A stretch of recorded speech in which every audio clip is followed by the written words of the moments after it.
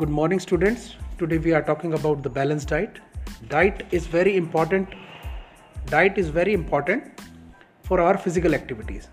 So we are taking the diet as a balanced diet. So balanced diet is the diet that contains differing kinds of foods in certain quantities and proportions so that the requirement for calories, protein, mineral, vitamins and alternative nutrients is adequate and a small provision is reserved for additional nutrients to endure the short length of leanness.